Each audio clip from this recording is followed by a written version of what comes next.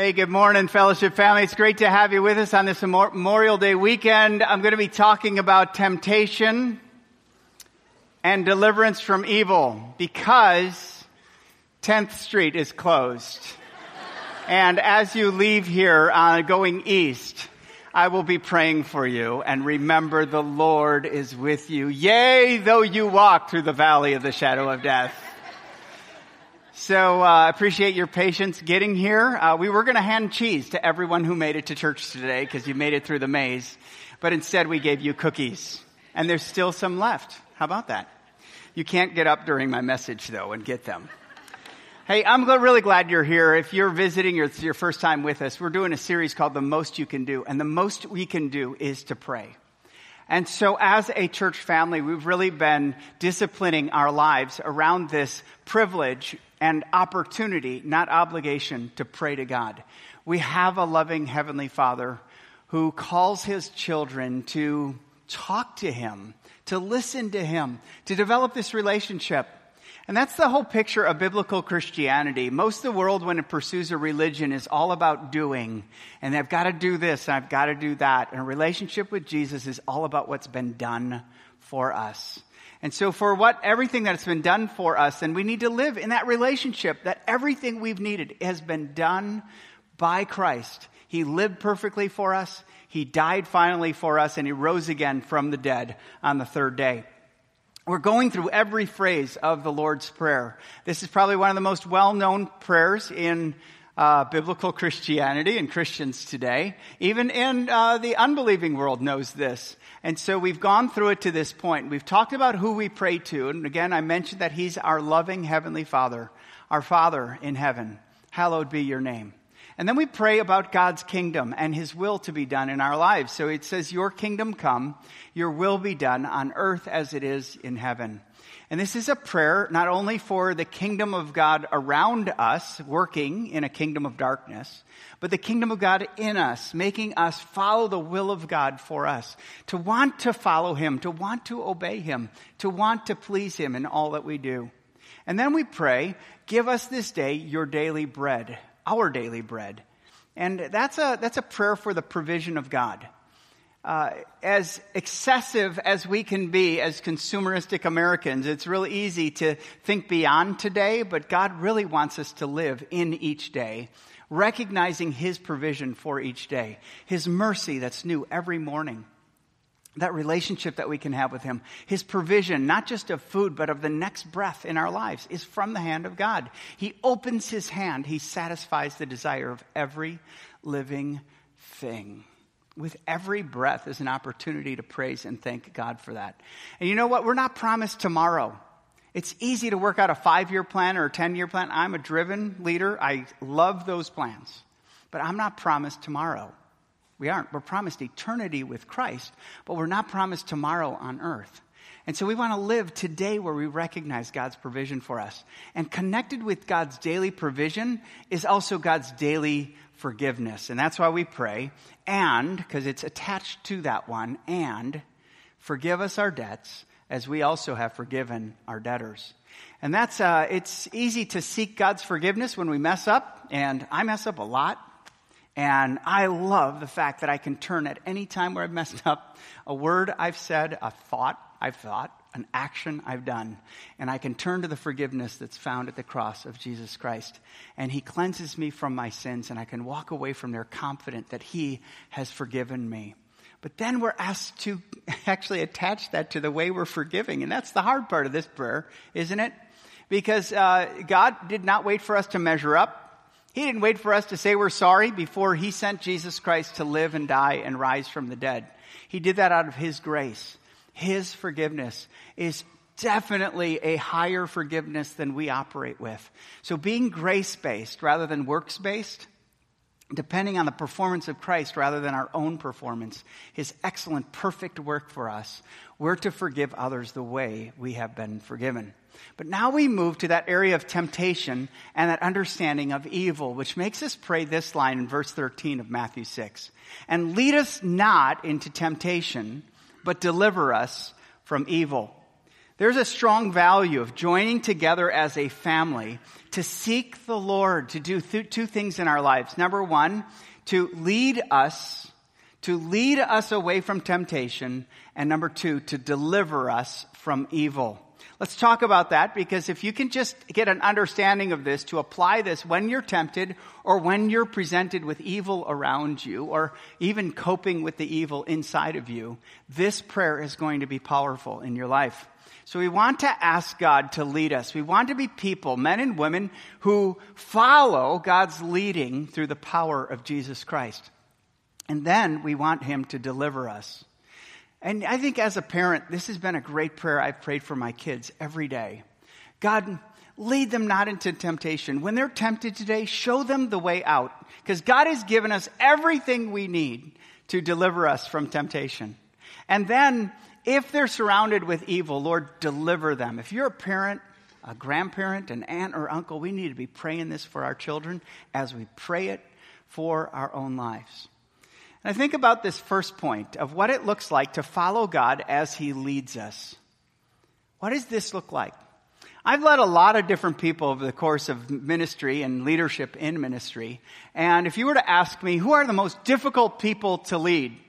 I would probably say, if I could just think off my top of my head, okay, it's those strong-willed people who want to do it their way and no one else's way. It's that arrogant person who thinks they're greater than their capacities, and they're always falling short of my expectations and even their own expectations because of the way they speak. It's that foolish person who would rather change the truth than to change themselves. Those are a ton of leadership just headaches when you lead someone like that. But I would honestly say the hardest person to lead is me. It's myself. The hardest person for you to lead, if you're in a leadership responsibility, is you. Because you wake up, and I wake up every morning with certain insecurities happening in my life, certain temptations happening in my life, certain distractions. There can be the feeling if someone gives you criticism that you're unappreciated. There's a picture where someone has more than you and you can be jealous. There's a picture of where you're driven and sometimes people don't meet your expectations. And how do you lead yourself when these things are happening? How do you lead well yourself when you are being tempted? Well, the good news for all of us is this: God is here to lead us. There's this notion in the Christian world that you just got to hang tough, be strong, and be mighty. And because the Lord is, he's going to be with you, but you're going to be the superhero as you conquer Satan's attempts to make you fall in your life. And this is just not biblical. It's not biblical.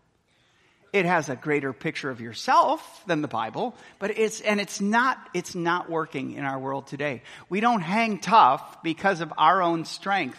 We fall hard in our own strength. We have to hang tight with God and allow him to lead us out of temptation.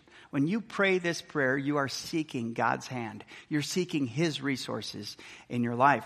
So let's take a look at what this might look like to follow as God leads you. And the first thing is your posture as you lead yourself.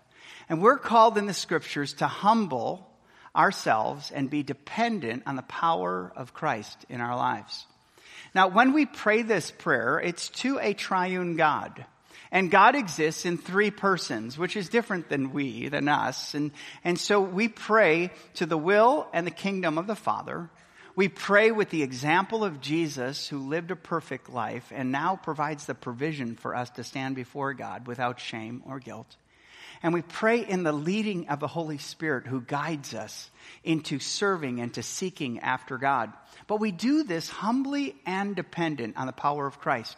When Peter, a guy who was tempted and pursued a whole bunch of different areas and was persecuted for his faith, when he explained this to the church, this is what he said in 1 Peter 5. Verse 6, he says, "Humble yourselves, therefore, under the mighty hand of God, so at the proper time he may exalt you." And so we're called to live humbly. That means we understand that better people than us have fallen. As a pastor, there's been pastors I listen to. I'm kind of addicted to different podcasts of different pastors all around the world that I listen to. And it always breaks my heart when there's a pastor who I just hold way up here, and I've listened to all their messages, and I'm kind of influenced by them, to hear when they go through a moral collapse or a moral failure. I just kind of go, man, I mean, that guy was so much up here, and I mean, that guy's a better person than me, I think. I mean, he was sounding like he was better than me. But then they fall. And there's that wonder. We got to realize that ought to humble our hearts. We shouldn't point the finger of judgment on them. We need to really go, but for the grace of God, that would be me. But that would be me. We need to humble ourselves. And then when we're tempted, we need to humble ourselves under the mighty hand of God, because it's God who is going to provide the resources for us, everything that we need for life and godliness, Peter says in 1 Peter 1:3. Has been provided for us, so when we're tempted, God can lead us out of it. We're going to need this, and that's why Paul would say in Romans 13:14, he says, but put on the Lord Jesus Christ and make no provision for the flesh to gratify its desires. This is a way we live humbly and dependent on the power of Christ. We put on Christ each day. So, one of the things we do, and this can just be an image for us to practice, is every day we put on clothes, right? Every one of us put on clothes. What do you do when you put on clothes? You put on something that covers you, right? They put on something that keeps you protected from the elements. You put on something that displays an image. There's nothing more in our culture that displays more of an image.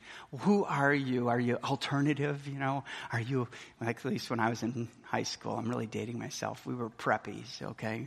So we had to wear the Izod alligator all the time. That clothing just has an image. People kind of look at your shoes or what you're wearing. When you put on Christ, you're going, it's not my image. It's the image of Christ that I want people to see. And as you put on Christ, he's close to you, he's not distant, and he's with you when there's times of temptation, so you can turn to him. But then it says, and make no provision for the flesh. I really like that. It's literally saying that the term literally means starve it. Let the flesh go hangry in your life. Don't feed it. Don't feed the flesh. I remember talking to a college guy one time. He goes, Joe, man, I'm really struggling with lust. It just seems like every time I look at a girl, my eyes drop and I just objectify her. And I don't want to do that. I mean, God didn't create women to be treated like an object. I want to give them dignity. I want to give them worth. And I said, okay, so how are you managing that each day? How are you, number one, praying and seeking God to help you in that temptation? And number two, what are you doing? What does your dorm room look like? So we went to his dorm room. And his bunk bed, okay? I looked, he was in the bottom part of the bunk bed, and I looked up. There's all these pictures of Sports Illustrated swimsuit models. Like, from the moment you wake up, you have lost. There's no way so, we got the scraper out and scraped the pictures. Because you gotta starve that, not starve attention to people or treating people kindly or giving them dignity, but starve the abuse of that. If you know that you're going to get together with a friend for coffee and most of the time, okay, you may pray 10% of the time, but 90% you're gossiping about that time, you need to know you got to starve that environment so that you could start speaking kindly about people and not tearing people down behind their backs. That's why we got to make no provision for the flesh to gratify its desires. A humble, dependent posture as you just go through life is going to help you. It's going to guard you against temptation. But the next thing we need to know is this. We need to be alert and aware of Satan's schemes. Reality about our world is it's not a beautiful place. It's not a good world.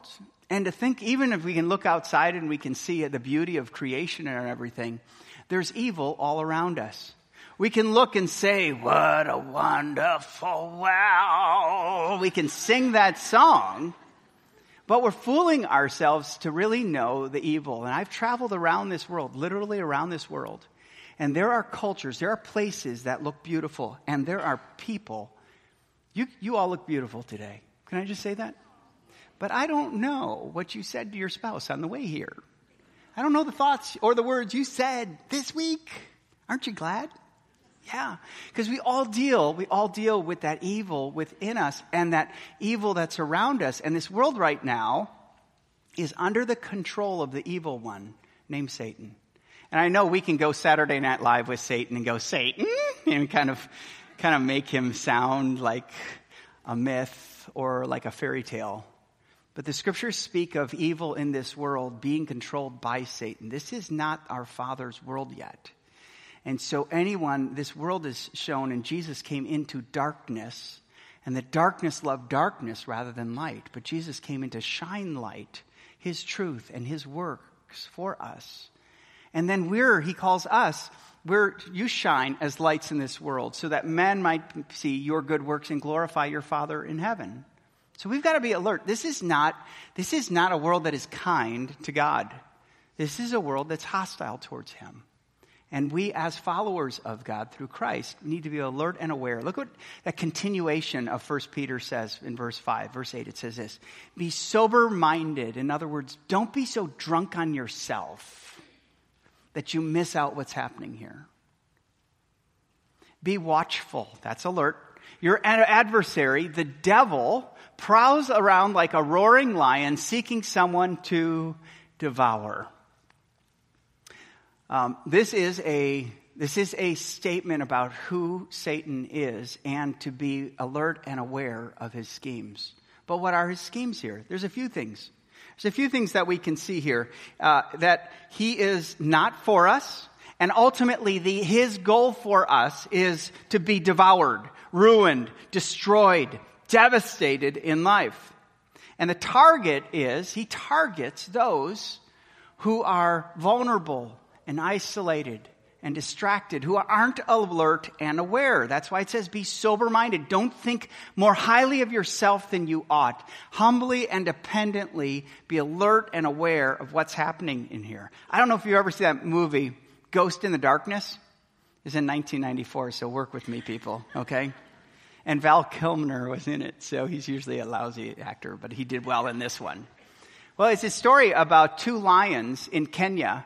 And the whole picture of this association of Satan was a creature that everyone feared at that time. It was rarely tamed. And when it's around, you always had to live with a knowledge of the danger that's in front of you. We don't live with lions that are in our backyards like people do in Kenya. We keep them locked up.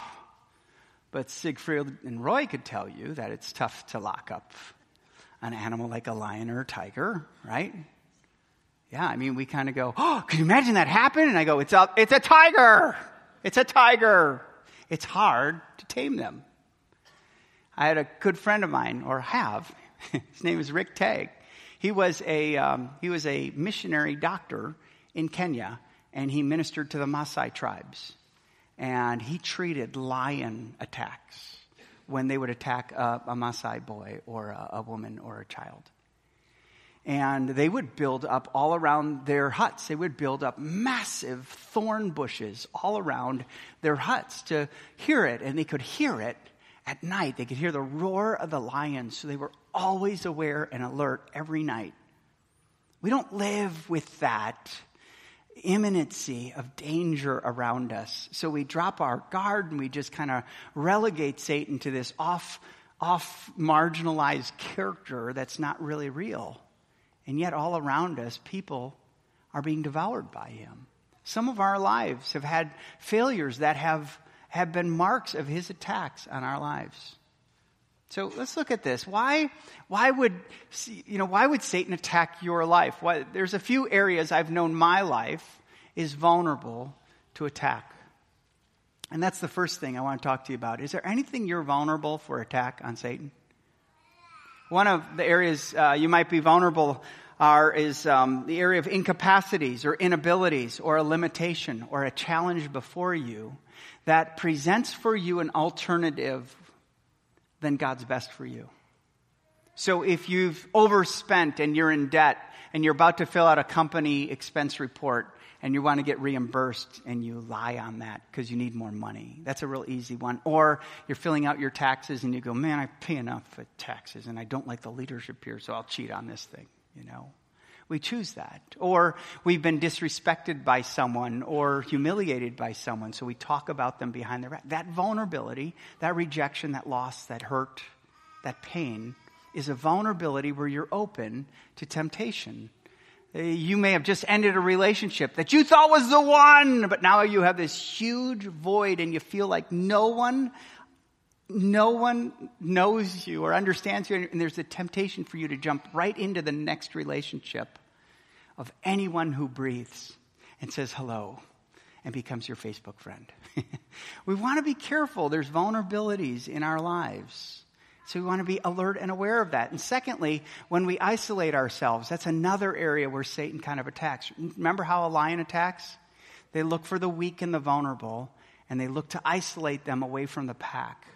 That's why when we pray, lead us not into temptation, deliver us from evil. We're praying this as a family to join together, to look around to the left and the right of who's seated next to us. And yes, I want you to be led out of temptation. I want you to be delivered from evil. We're for each other. We've joined the pack, which is why Hebrews says, don't neglect the meeting of yourselves together as some are in the habit of doing. But meet together, be the family of God, be the people of God, because strength is in numbers. When we're all confessing sin, when we're all calling it as it is, when we're all looking at the truth of God and following Him together, there's power in that. Be alert. And then the other thing that makes my life vulnerable to Satan's attack is distraction. When I just get distracted, and it's so easy to get distracted in this world, whether it be a screen, whether it be a desire, whether it be a project over here, whether it be the next idea that we pursue, it's so easy for us to lose track of what's most important as we're living in all these distractions. All of those leave us vulnerable to Satan's attack. And that means that when we are tempted, that we also are responsive when we're tempted. Now, we can know about Satan, and we can know about our vulnerabilities, and we can even be in those environments where we're most likely to be tempted. A room that's separate from everyone else, that we are looking at porn, or whatever that area is where we're vulnerable. We need to be responsive when we're tempted, so that when you're presented with an alternative to God's best for you, you actually act on it. We don't just go, oh, this is wrong. We go, no, this is wrong, and it's worse for my life than to turn and to follow Christ. That's why James would say earlier in the chapter, in chapter 4, he said, submit yourselves therefore to God. Resist the devil, and he will flee from you. Draw near to God, and he will draw near to you. Cleanse your hands, you sinner, and purify your hearts, you double-minded. James is kind of full on in our faces on what the dangers of sin are in our lives. Cleanse your hands. In other words, stop playing with the mud and get washed by Jesus. Number 2, purify your hearts, you double-minded. Don't try to serve the flesh and make room for the flesh at the same time you're enamored with the Spirit of God in your life and you like being around Christians. Why can't they be together? Why can't our hearts be single-minded and single-focused in our lives? This means as soon as we see it, do you know those environments? Do you know those people? Do you know those places where you fall? You can walk away. With the Holy Spirit, He can tell you, move away from this. This is not the best place for you. You fell once, twice, 3 times a lady. You fell 3 times there. Don't fall again. We can start obeying God through the power of the Holy Spirit in our lives to be responsive when we're tempted. Here's the heart of God. I want to lead you away from being tempted. I want to lead you away into life and away from this option. And I want to build in you a resistance so that you run to God on every time you are tempted. What happens when you're tempted? We've got to follow. We've got to follow God to lead us out of temptation. And that's why I love what Psalm 119 says. It says, turn my eyes from looking at worthless things and give me life in your ways. Anyone who struggles with how you view people or look at people, this is a really important verse for you to memorize. God, literally take my eyes and turn my head up so I don't objectify people and so I don't look down on people. Turn my eyes from looking at worthless things. And Lord, give me life in your ways. God's not just calling you, stop it. He's calling you, now give me, walk in my ways. And I think that's one of the things that we have to realize when we're tempted. If I don't do this, I'll have nothing, is kind of our picture, because we don't understand God is moving us to life in his ways.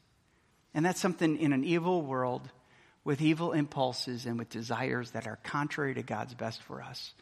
We're tempted, and that's why we get called back to who God is in his way. And that's why when you're tempted, it's good to memorize a verse in that area where you're tempted. Psalm 119:11 says, I've stored up your word in my heart that I might not sin against you. Whatever you're dealing with, whether it's anger, man, that's one I've had to work on. I've had to memorize 4 or 5 different verses, because when I'm tempted to get angry, look out. I'm going to say things, I'm going to do things that don't bring glory to God. And so I've memorized 5 of those verses that when I'm tempted, I can do. Why? Jesus gave us that example when he was tempted by Satan. He quoted Old Testament scriptures 3 times with each temptation. He had each of the 3 temptations, he quoted a passage in scripture because he hid God's word. That was for an example for us to follow. And so we follow God. And then we need to trust God to deliver us. We need to trust God to deliver us. And this is in reference to evil. There's evil in our world. There's evil around us. And there's some evil that comes into our life that we didn't plan, that we didn't make a decision. It didn't happen to us because we were vulnerable or weren't alert and aware of what's happening in the world today. Some evil just happens. What do we do when that happens? What do we do when we fall into evil? What do we do when we sin? Because we need to realize I used to think when I was a kid, I grew up in the church. So basically from 5 years old till 12-year-olds, I used to think every time I sinned, I wasn't God's child anymore. I need to invite Jesus back into my heart. And so I asked Jesus into my heart about 1,000 times growing up. He's really in there now. I've asked him that many times. And that's a real typical thing as I talk to kids. They just realize God doesn't love you for what you've done. He doesn't love you because you're performing or because you've measured up if you've accomplished this. He loves you because he's a loving God, and he chose to love you as his child. And so we've got to respond to his love. And when we sin, we need to run back to our Heavenly Father. We need to seek his forgiveness and seek his restoration. And when we fall into sin, we need to realize we need to have a spirit that's repentant when we sin, that calls it for what it is and turns. I like what John says when he's teaching the church, and it was an immature church, on how to handle their sin. They didn't really thought they were that bad of sinners, and yet they weren't loving each other. So he ultimately says to them in 1 John, hey, if anyone says that they have no sin and yet they don't love their brother, how can the love of God be in them? And so he says here, my little children, I'm writing these things to you so that you may not sin. But if anyone does sin, we have an advocate with the Father, Jesus Christ, the righteous. So we have an advocate. When we sin, we come back to our Heavenly Father. And that means repentance means you call it the way God sees it, and you turn to trust and follow Jesus to deliver you.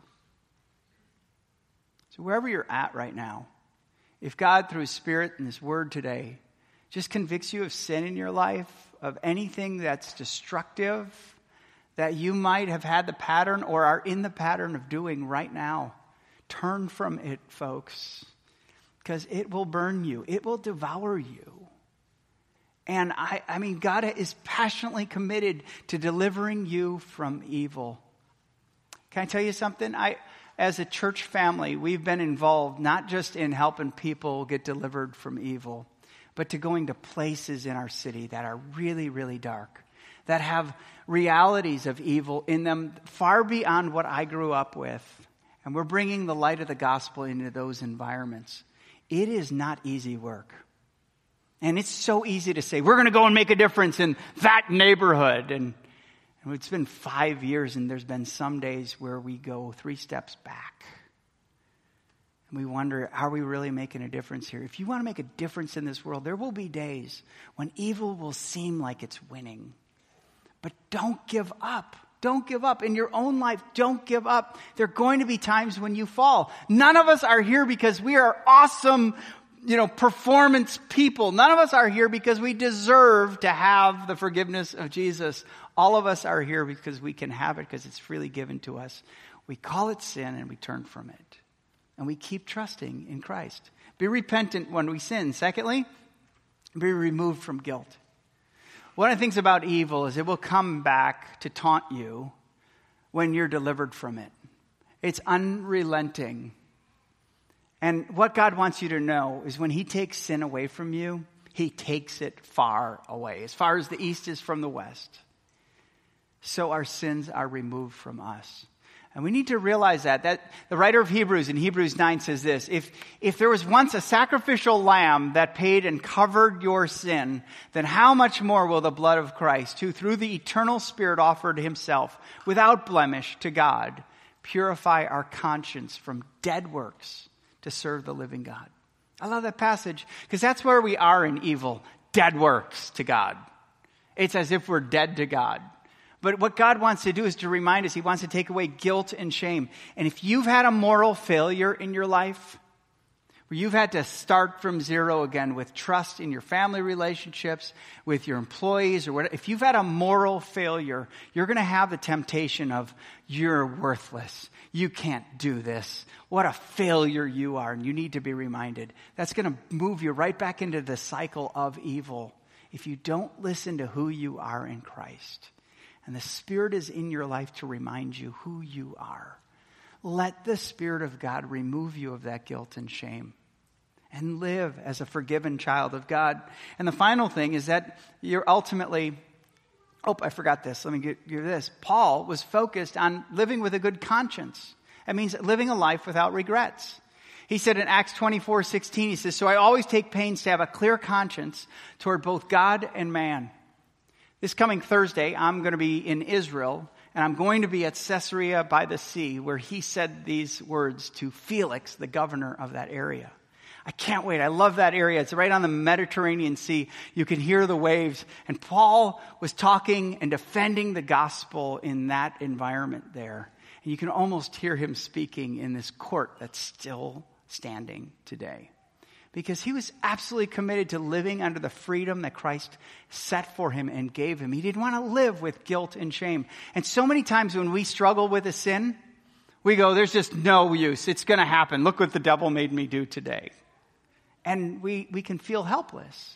But what God wants to do is remove that guilt from us. I don't go through a week where I don't hear voices of just a negative thought in my mind saying, you're worthless. What kind of pastor are you? That happens. I'm thankful it doesn't happen every day. But I hear that. And what do? That's my conscience tearing me down. And I need to hear the word of God to me that he's set me free. He wants to remove that guilt from me. And then finally, we want to be restored. We want to live restored to God. Look what Paul says to the church in Rome. He says, for your obedience is known to all, so that I rejoice over you.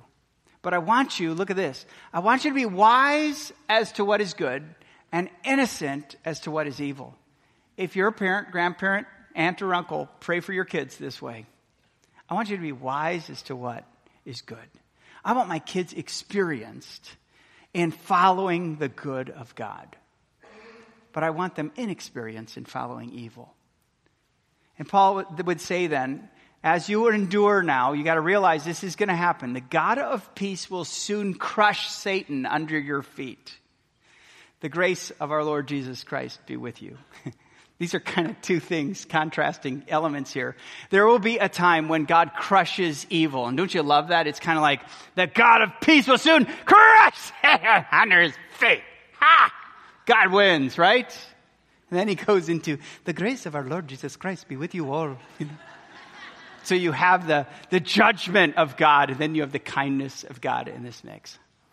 In other words, as you live in an evil world, live by grace.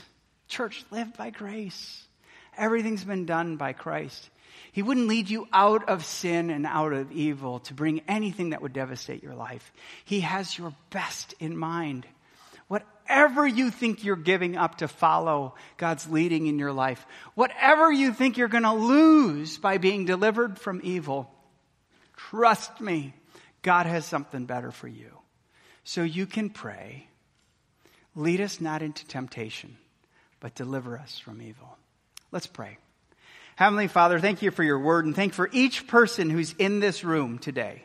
Lord, as you scatter them around this community and around this region in just a few minutes, we want to go and live as children of our Heavenly Father who live this prayer.